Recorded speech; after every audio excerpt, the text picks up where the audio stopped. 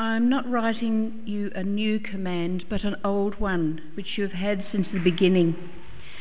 This old command is the message you have heard. Yet I am writing you a new command. Its truth is seen in him and you, because the darkness is passing and the true light is already shining. Anyone who claims to be in the light but hates his brother is still in the darkness. Whoever loves his brother lives in the light, and there is nothing in him to make him stumble. But whoever hates his brother is in the darkness and walks around in the darkness. He does not know where he is going because the darkness has blinded him. And now from the 3rd chapter, starting at verse 11. This is the message you have heard from the beginning. We should love one another. Do not be like Cain, who belonged to the evil one and murdered his brother. And why did he murder him? Because his own actions were evil and his brother's were righteous. Do not be surprised, my brothers, if the world hates you. We know that we have passed from death to life because we love our brothers. Anyone who does not love remains in death. Anyone who hates his brother is a murderer, and you know that no murderer has eternal life in him. This is how we know what love is. Jesus laid down his life for us. We ought to lay down our lives for our brothers. If anyone has material possessions and sees his brother in need but has no pity on him, how can the love of God be in him? Dear children, let us not love with words or tongue, but with actions and in truth. This then is how we know that we belong to the truth and how we set our hearts at rest in his presence, whenever our hearts condemn us. For God is greater than our hearts, and he knows everything. And then from the 4th chapter, beginning at verse 7. Dear friends, let us love one another, for love comes from God. Everyone who loves has been born of God and knows God. Whoever does not love does not know God, because God is love. This is how God showed his love among us. He sent his one and only Son into the world that we might live through him. This is love. Not that we loved God, but that he loved us and sent his Son as an atoning sacrifice for our sins. Dear friends, since God so loved us, we also ought to love one another. No one has ever seen God, but if we love one another, God lives in us, and his love is made complete in us. We know that we live in him and he in us, because he has given us of his Spirit. And we have seen and testify that the Father has sent his Son to be the Saviour of the world. If anyone acknowledges that Jesus is the Son of God, God lives in him, and he in God. And so we know and rely on the love God has for us. God is love. Whoever lives in love lives in God, and God in him. In this way love is made complete among us, so that we will have confidence on the day of judgment, because in this world we are like him. There is no fear in love, but perfect love drives out fear, because fear has to do with punishment. The one who fears is not made perfect in love. We love because he first loved us. If anyone says, I love God, yet hates his brother, he is a liar. For anyone who does not love his brother whom he has seen cannot love God whom he has not seen. And he has given us this command: whoever loves God must also love his brother. Thanks be to God for this reading from his word, which Carl will now unpack for us.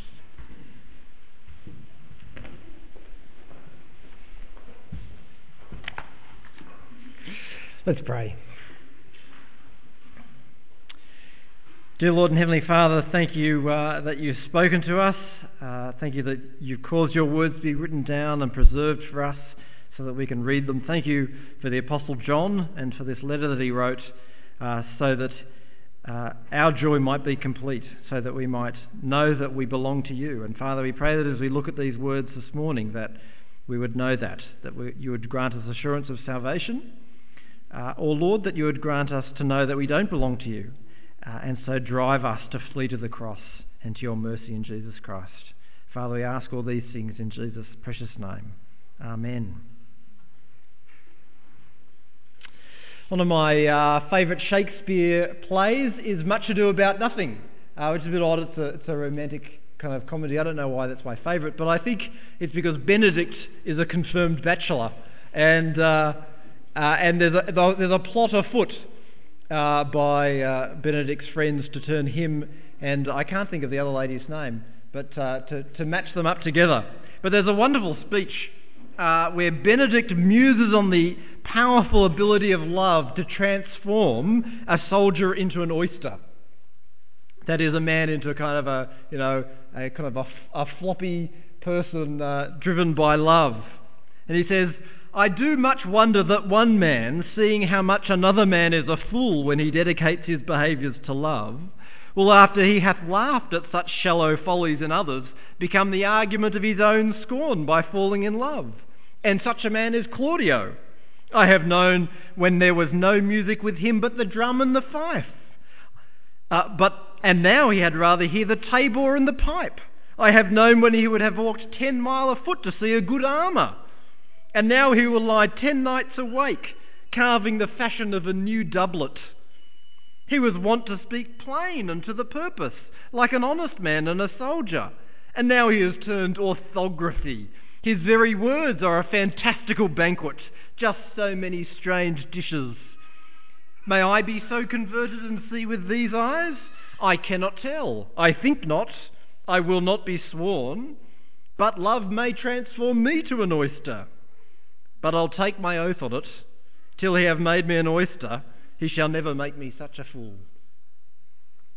Well, it's a wonderful speech, isn't it, about the transforming power of love. And love is in our world everywhere, isn't it? It's everywhere, and yet at the same time it's nowhere. It's everywhere and nowhere at the same time. It's the great theme of our books and television shows and films and artwork.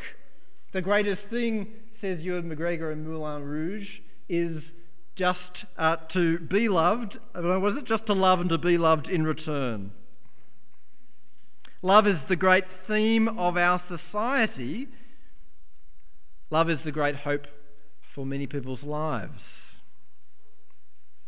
Well, we've been working through the letter of 1 John in the last few weeks and asking the question, am I a true Christian? What are the marks of a true Christian? Not everybody who says that they're a true Christian is really a Christian, just like not every country that says that they're a democracy is actually a democracy, like the Democratic Republic of Congo, for instance. But John says that love is a central mark of the Christian life.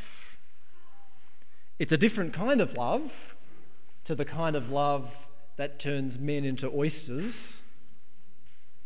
but it's love nonetheless. John begins in the passage that we read this morning, that Mary read for us, he begins by highlighting the centrality of the love command in the Christian life. Last week we saw that people who know Jesus and who belong to Jesus are people who follow Jesus. They not only trust in Christ to be reconciled to God, but they also want to be like Christ. They want to live as he lived. And now John goes on to show the most important way in which that's true. It's in terms of this command to love one another. This is not a new command, John says, it's an old one. So verse 7, "Dear friends, I'm not writing to you a new command, but an old one which you have had since the beginning. The old command is a message you have heard." That message he makes clear in 3:11. This is the message that you heard from the beginning. What is it? We should love one another. It's an old message, and yet somewhat confusingly, it's also a new message. Verse 8, yet I am writing you a new command. Its truth is seen in him and you, because the darkness is passing and the true light is already shining. How can it be an old message and a new message at the same time? That's a bit strange. The answer, I think, is that the standard of love, the command to love is the same, but the standard of love is the new part. So the second half of the verse explains the first. I am writing you a new command. Its truth is seen in him and in you. That is, Jesus is the ultimate example of what love is. To know Christ, to be in Christ, to be bound up with Christ, to trust Christ, and to follow Christ is to be intimately acquainted with the love of God for humanity, which he has shown in Jesus Christ. So this love command is central to the Christian life. It's key. It's so central, says John, that if we see love for our fellow Christians in our lives, then we can truly know that we belong to Jesus. So look at chapter 2, verse 10. Whoever loves his brother lives in the light, and there is nothing in him to make him stumble. Or 3 verse 14. We know that we have passed from death to life because we love our brothers. How can we know? We can know because we love our brothers. Brothers is a term used in the Bible not for generic family, but for the whole family of Christians, the family of believers, the people who know Jesus, both men and women. You might say brothers and sisters in Christ. Seeing love for our fellow Christians in our life is so powerful, says John, that when we see it, it sets our hearts at rest about the day of judgment. So chapter 3, verse 19. This then is how we know that we belong to the truth, and how we set our hearts at rest in the presence of God whenever our hearts condemn us. For God is greater than our hearts, and he knows everything. How do we set our hearts at rest in the presence of God when we think about the presence of God? We do it by seeing the love of God that he works in us. Chapter 4, verse 17. In this way, love is made complete among us, so that we will have confidence in the day of judgment, because in this world we are like him. When we're like Christ, when we're like God, when his love flows out of our lives, it gives us confidence about the day of judgment. Are you struggling with a lack of assurance? Then this love test is so important. Am I a Christian? Is there love in your life? Finding love for your fellow Christians can set your heart at rest and give you that joy of knowing that you belong to Jesus. So when we see love, we can have confidence and we can have joy and we can know that we belong to Christ. But if, on the other hand, we find a lack of love for our fellow Christians, then that means that the love of God isn't in us, that we don't really know Christ, that we haven't really grasped the gospel, that we haven't fled to the cross. So chapter 1, verse 9. Anyone who claims to be in the light but hates his brother is still in the darkness. No, chapter 2, sorry. Chapter 2, verse 9, or chapter 2, verse 11. But whoever hates his brother is in the darkness and walks around in the darkness. He does not know where he is going because the darkness has blinded him. Or 3, verse 14. We know that we have passed from death to life because we love our brothers, but anyone who does not love remains in death. Anyone who hates his brother is a murderer, and you know that no murderer has eternal life in him. It's not enough, John says, to say, but I love God, because John says the person who claims that they love God, but who hates their brother or sister, their fellow Christian, is a liar and doesn't know God. 4 verse 19, we love because he first loved us. If anyone says, I love God, yet hates his brother, he is a liar. For anyone who does not love his brother whom he has seen cannot love God whom he has not seen. And he has given us this command, whoever loves God must also love his brother. So you might have great feelings for God, John says. You might be able to come to church and sing songs with all your heart and with great gusto and feel overcome with peace and joy. But if you don't have any love for your fellow Christians, your brothers and sisters in Christ, then John says, no matter what you feel when you're singing those songs, you don't know God. You might be making great sacrifices for God in your life, giving up all kinds of things, smashing idols. You might go to the other side of the world as a missionary. But if you don't love your fellow Christians, John says, then you don't know God, and the love of God isn't in you. But I love God. No. How can you love God whom you've not seen if you don't love God's family who you can see?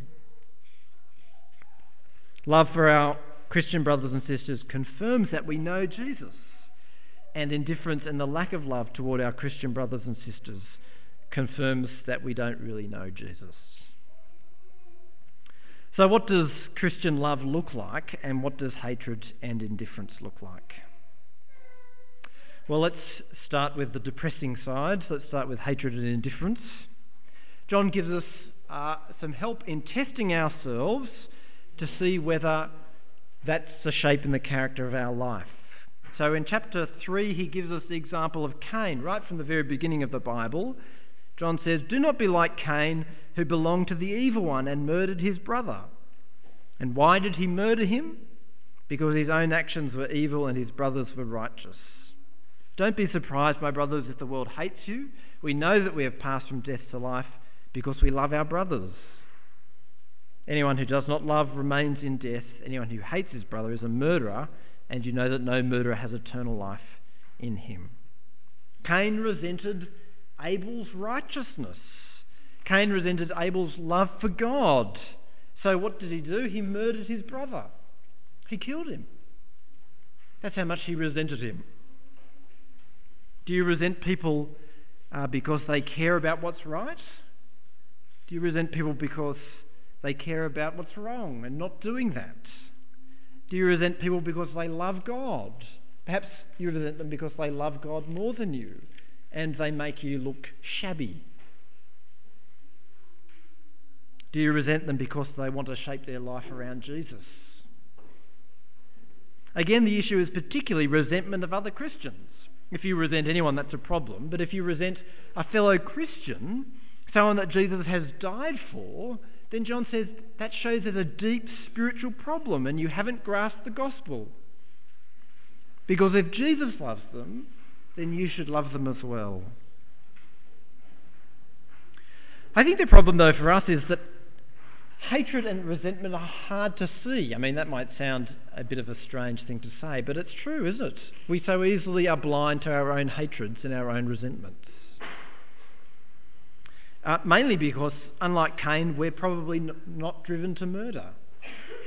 We might be, and it's disturbing when that happens.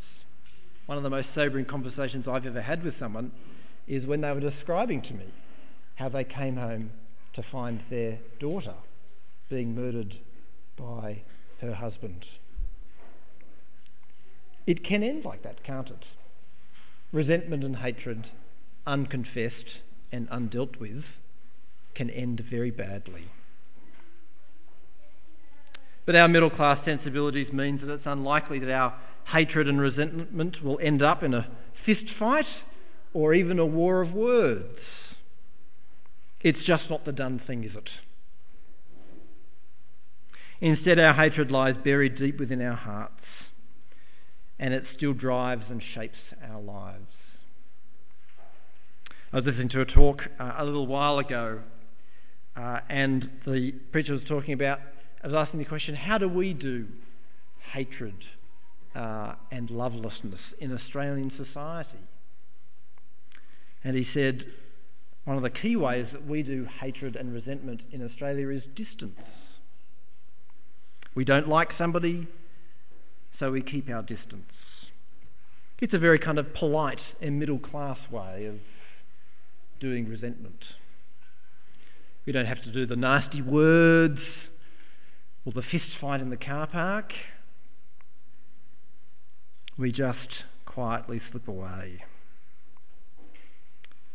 In that same sermon, the preacher told a story of his early pastoral ministry. It's a haunting story. And a woman who came to him and said, someone in this group did something that offended me. I think I'll just quietly slip away. Just quietly go. And he said,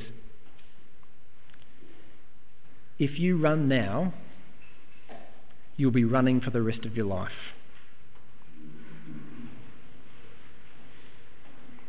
We've all been there, I think, haven't we? We've all wanted to go.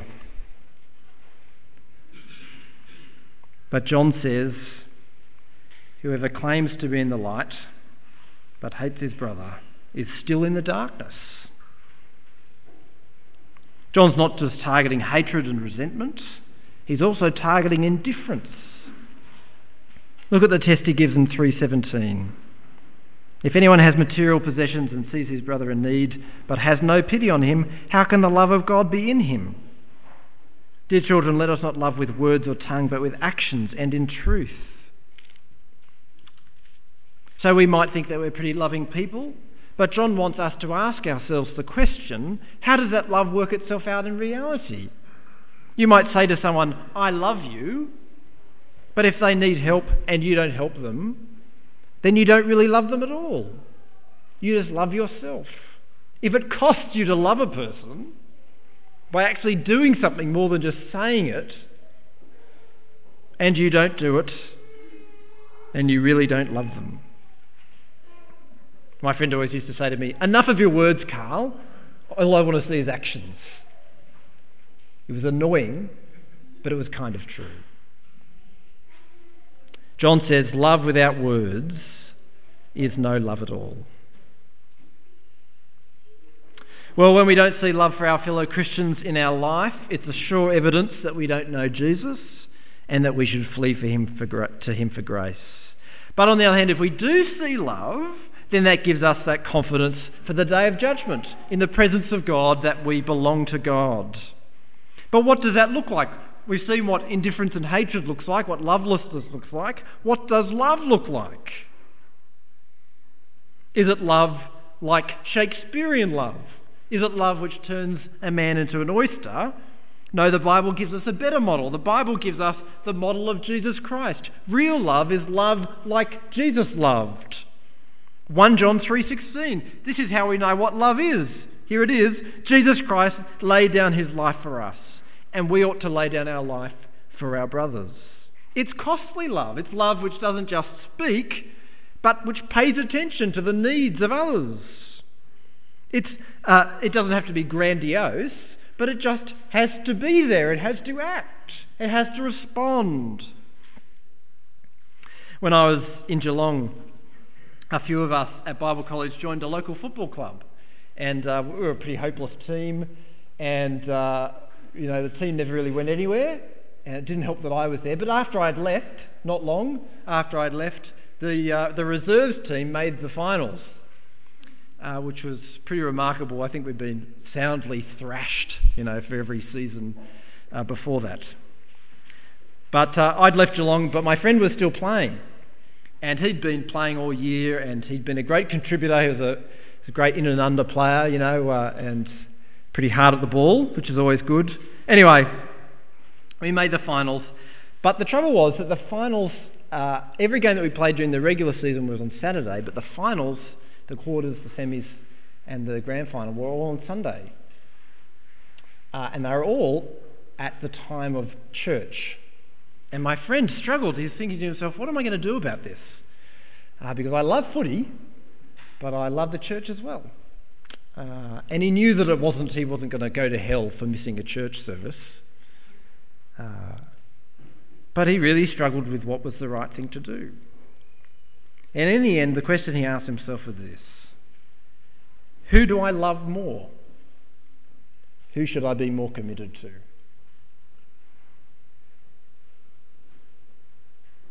And he decided that it was the people in the church. that he ought to love more, that he was more committed to. What was strange about that decision was not that he made it. Some of us might draw the lines in other places at other times, who knows. The strangest thing was not that he made that decision, but was that everybody in the church who heard that he'd made that decision thought he was mad. He'd given up what was dear and important to him so that he could be there to love them and encourage them, and they thought he was crazy. A few weeks ago at the men's conference, Jim Ramsey highlighted a very simple way to love other people in the church. He had a 4-letter principle, BELL, B-E-L-L. Be early, leave late. It's a great principle, isn't it? And it's very easy to do. The next Sunday, 2 people came up to me and said, "Carl, we're doing BELL." And I thought, praise the Lord. Please realise that it's costly and difficult to love other Christians. We can't make decisions based on what's convenient, because what's convenient is not what's costly. And what's not costly often isn't loving. Thank goodness Jesus didn't make his decisions on the basis of what was convenient, or he would have stayed in bed on the day that he was called to go to the cross. No, when we see Christ-like love for our fellow Christians, love which is more than feelings and love which is more than words, then we can put our hearts at rest in the presence of God and about the day of judgment, because we see the love of God being perfected in us.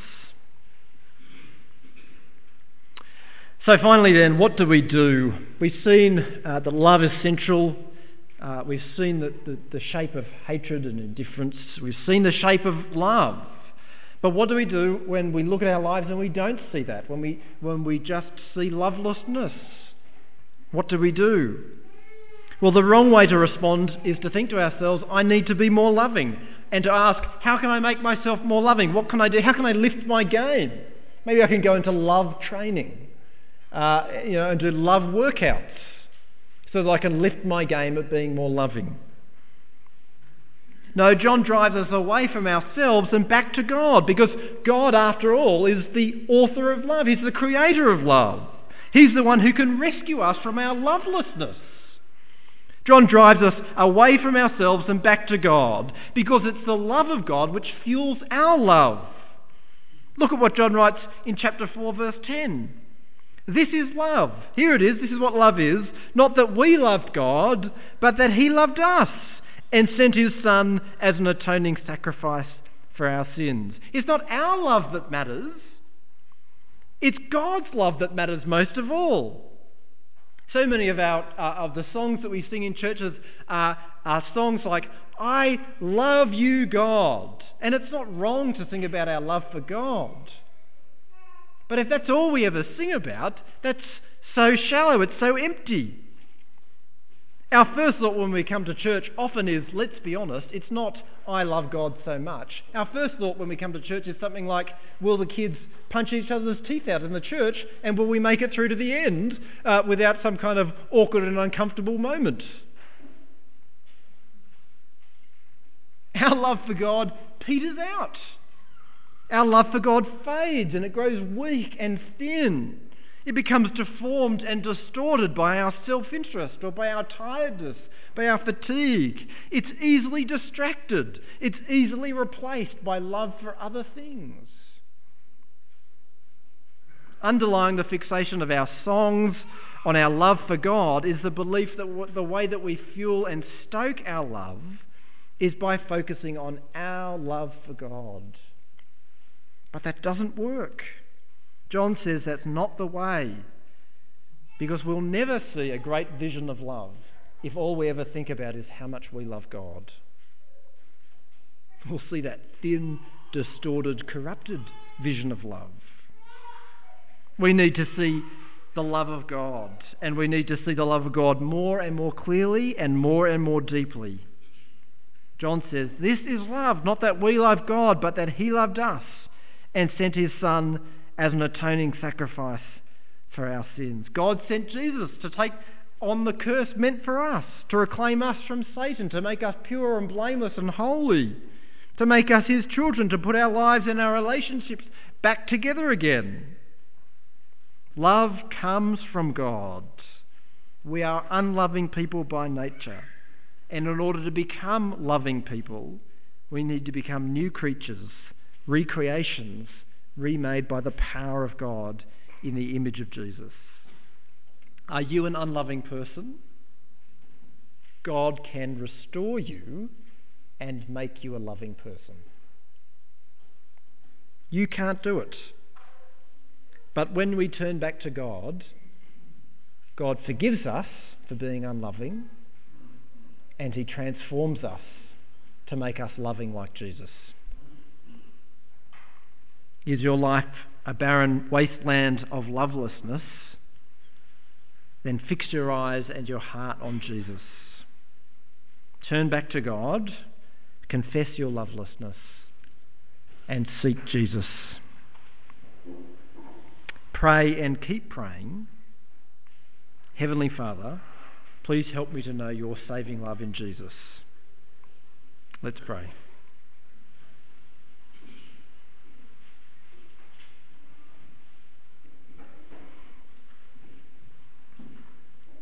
Dear Lord and Heavenly Father, we live in a world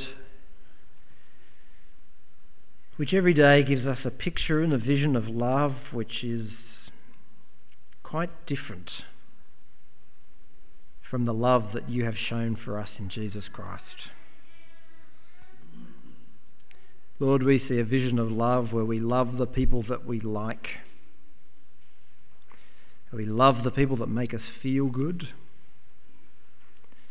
We love the people who love us back. We love the people who are our friends.